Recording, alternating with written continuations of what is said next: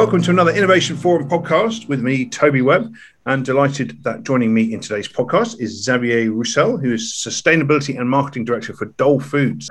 Welcome to the podcast, Xavier. How are you today? Doing great. Thank you. Tell us about your job. I don't come across that many sustainability and marketing directors. I see sustainability in communications, sustainability in public affairs sometimes, but sustainability and marketing have often been two sides of the same coin at best, certainly on a different end of the spectrum sometimes. Tell us about the role you perform at Dole, and then let's talk a bit about your consumer communications journey. It's very typical for the produce industry. I started in marketing, but along the way, sustainability became such an important role. And we're coming back here 15, 20 years. Sustainability started to play a very important role in what we do. And very naturally, about 8 years ago, I took on the sustainability responsibility in addition to the marketing one. It's a very unusual combination, but for us, it's two sides of the same coin. These are not two different topics. This transformation process that we have, it's done through marketing, and it delivers in substance all those sustainability initiatives that we are doing. It's a very logical combination. For other businesses, not so much, but I think that's one of the characteristics of the fresh produce industry. Well, I think a lot of other industries would like to get there. And part of the problem is that marketing traditionally doesn't understand the complexity of sustainability or feels unable to communicate it in a simple marketing message. So let's talk about how you've been not necessarily simplifying sustainability, but using your marketing efforts to engage consumers in the issue. We have been an organic farmer for 25 years already. And at the very beginning of this journey, we had to convince consumers about what organic was. And they didn't know, and there was a fair amount of skepticism. And at that time, believe it or not, people didn't believe that organic products were actually organic. So they saw the labeling, but they were very skeptical about what was behind the labeling. And that's how we started, initially by having to prove that our products were actually organic. So we labeled every piece of fruit with the farm code, and every consumer could actually track their banana cluster to the organic farm where it was produced. And we would explain them what was organic was about, but we had to show them the PDF of the organic certification. That's how we started. And it was very well received. And from there, this topic just grew on us. This focus on transparency became more and more important. The journey sort of continued very naturally.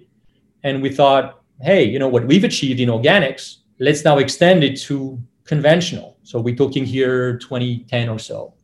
And we started to certify many of our conventional farms to Rainforest Alliance, for instance. In the 2010s, these first decades, we certified many farms.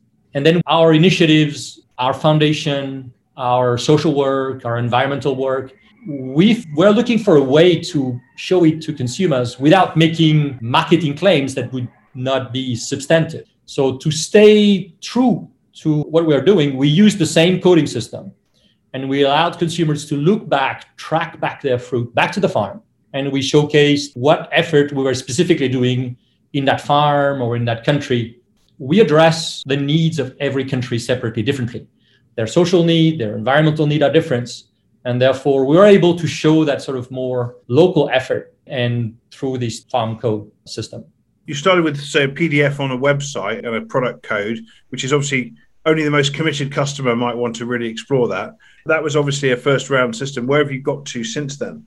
Right. Of course, the PDF at the time looked okay. We're coming from that far. But of course, in 2012, we essentially moved for basically focusing on the user experience. That's the marketing piece of this now. And we use Google Street View to basically have people walk the farm digitally. We were able to convince retail buyers of our effort and what we're doing, but we had to fly them out. We had to take them for a week, which wasn't possible for every consumer. Our focus was to say, well, what's the next closest experience we can deliver to a consumer? And we used that Google Street View technology where, from a subjective angle, you're able to walk the farm and you'd have an audio guided tour and you'd receive like secondary content, portraits of people working on the farm, explanation about the practices. This whole farming world was coming to life through that Google Street View experience. That's 2012, 2013. And that was also very well received.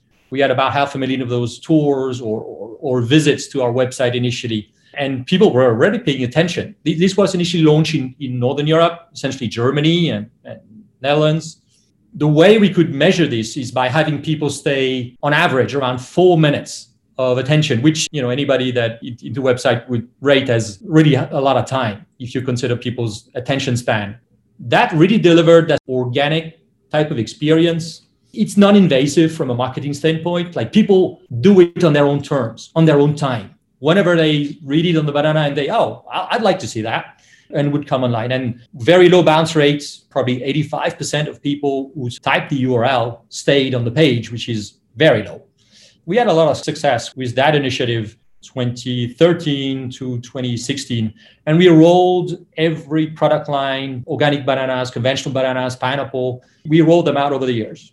So moving the story on then, are we now to the point where we started this conversation between you and me, where I picked up a bunch of your bananas in Riga in Latvia, and I saw a QR code and I thought, oh, this QR code stuff doesn't really work. It used to be really clunky and useless. So I thought, I'll just point my camera at it and see what happens. And next thing I knew, I was walking around an augmented reality tour of a Colombian organic banana farm. And then I thought, wow. And then we happened to speak for a conference. And I said, well, let's do a podcast about it. And so is that the next stage of the technology, or have I missed a step? User experience, again, on websites, the bar is constantly going up. So for us, it was a very natural step to integrate virtual reality. So we tried Oculus, and there is all the teething issues, right? We've been all through this.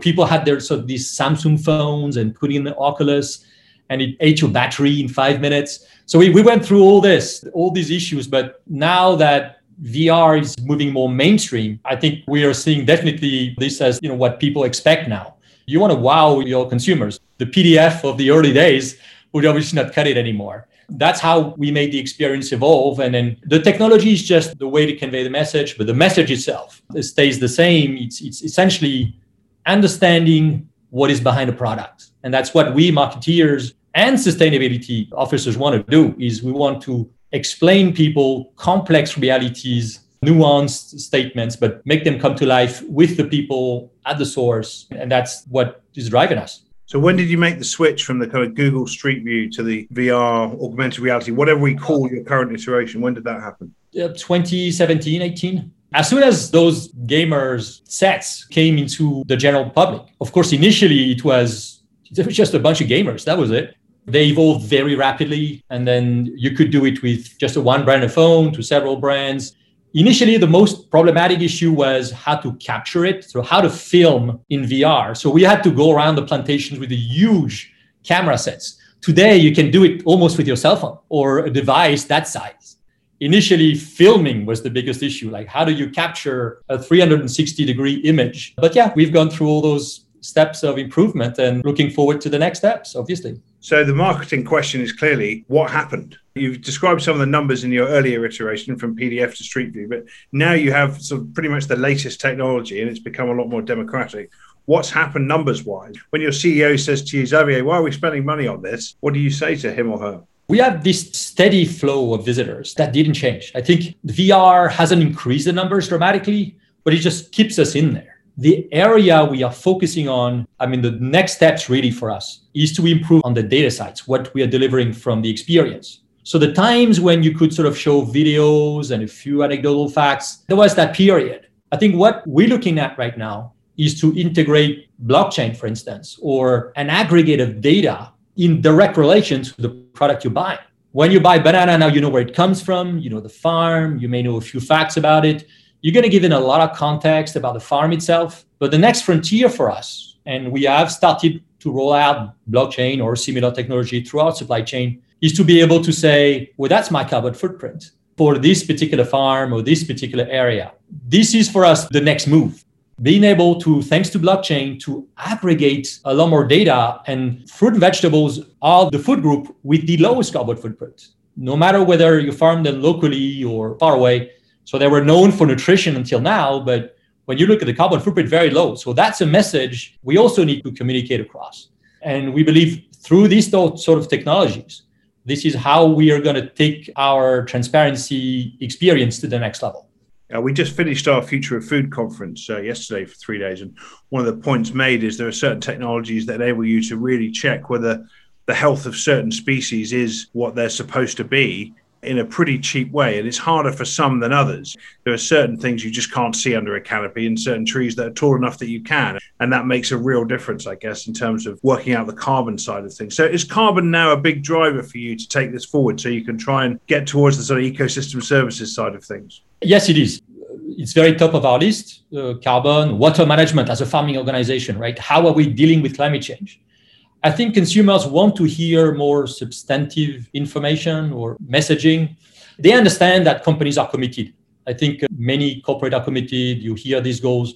What we want to do is accelerate the pace and being able to communicate how this effort is actually materializing. So these are the type of focus we're having right now. So just summarize those numbers for us. How many consumers do you think you're engaging over what time period? Give us some sort of metric here to put it into some sort of context. It will soon be 10 years. So I think we should be close to the 4 or 5 million consumers overall. But we are going to roll this out to other markets. Until now, we're mostly in Northern Europe. The European consumer was the most engaged consumer around these issues.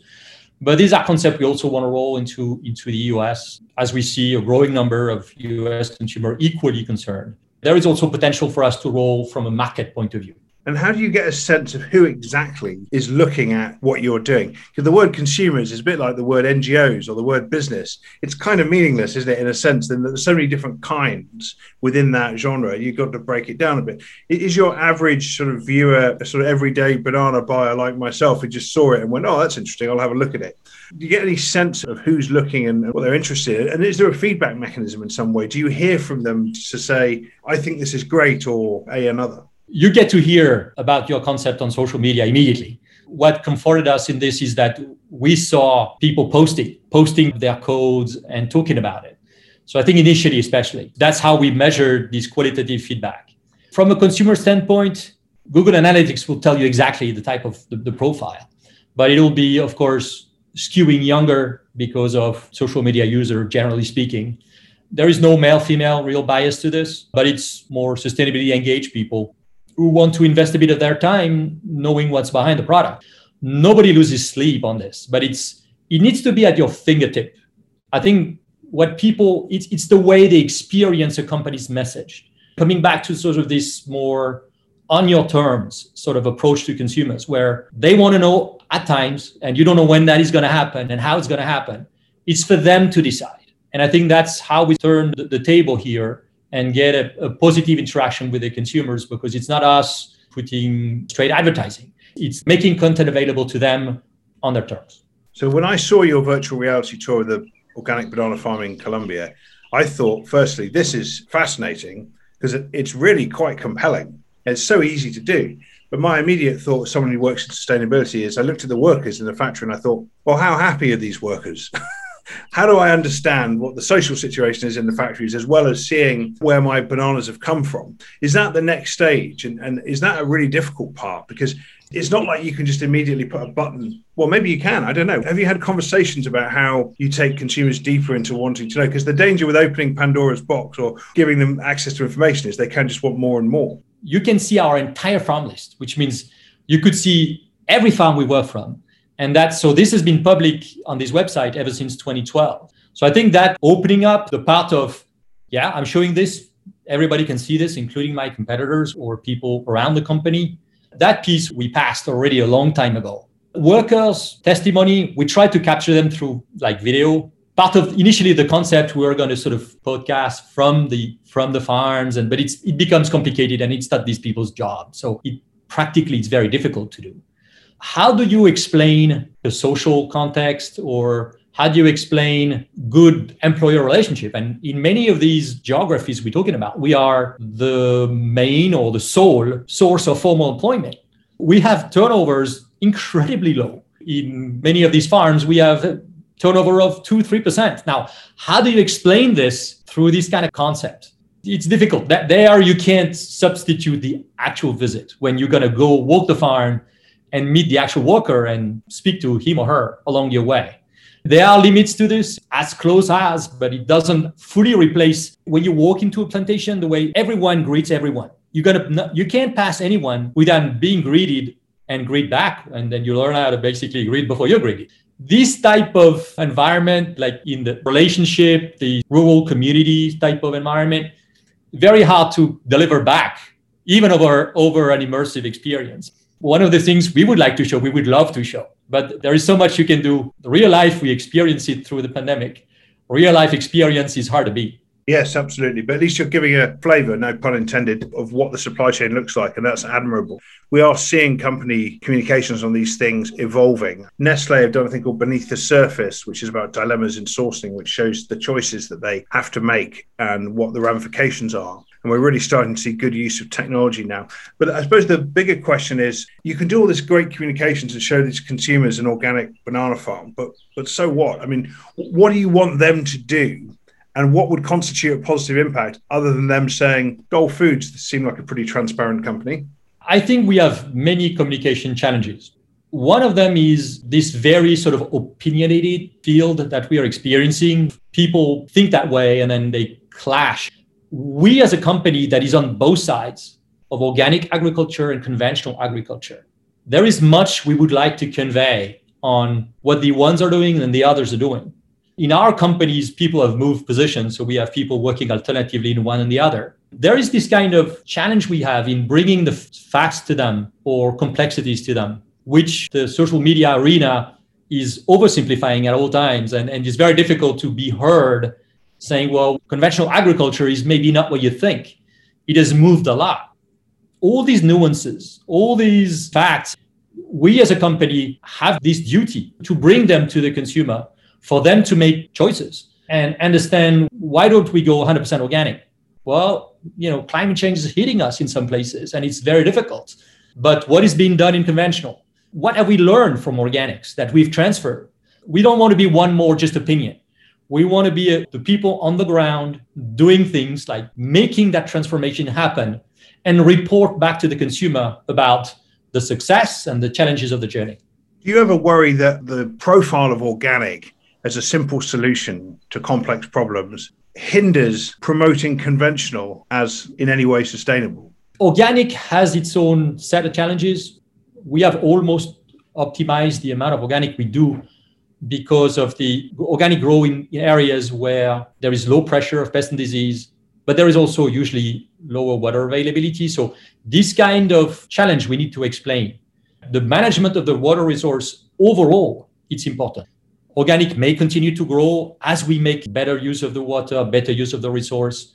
But bananas originally grew in communities where there is a lot of rainfall. Costa Rica gets 4 meters of rainfall a year in some areas. These communities should continue to grow bananas. We should thrive on both fronts. What we want to say is we don't want to oppose these two kinds of farming methods. We want to make them learn from each other, precision agriculture versus more organic methods, and try to get the best of both as opposed to being the one or the other. What happens next? What's your plan for 2022, 2023? Is it more of what you're doing right now, or what else will we start to see from you in terms of consumer engagement in transparency in the journey you're on? Our focus is really to accelerate the journey. And so we all see these long-term goals. Many of our consumers would like to see shorter-term goals. So what we're working on is really to accelerate the journey. But for this, we need the entire supply chain to come together. We need consumers, retailers, producers to align, because this journey needs to be organized, it needs to be financed. And this transformation takes the entire supply chain to align. So we are in intense discussion with our retail customers to see what else can we bring to the market, or how can we engage more sustainability conscious consumers into the products we can bring to market. So it's really that journey that is keeping us busy for the next 2, 3, 5 years. So just to clarify, you'll be expanding what you've learned from bananas, applying what you've learned to other of your fresh fruit and vegetable products. Is that right? It's the long-term goal. Each product has its own set of challenges. We farm in very different areas, in the United States, down to Chile, up to all the way to India. So there are very many different challenges. The banana is the most iconic fruit. So this is where the consumer is more educated to receive that type of messaging and curious about the information. It is a very different fruit on its own, very iconic. Other fruit kinds will follow over time, yes. Well, I look forward to hearing about that in the future. Xavier Roussel, Sustainability and Marketing Director for Dole Foods, thank you so much for your insight on the podcast today. Thank you, Tobias.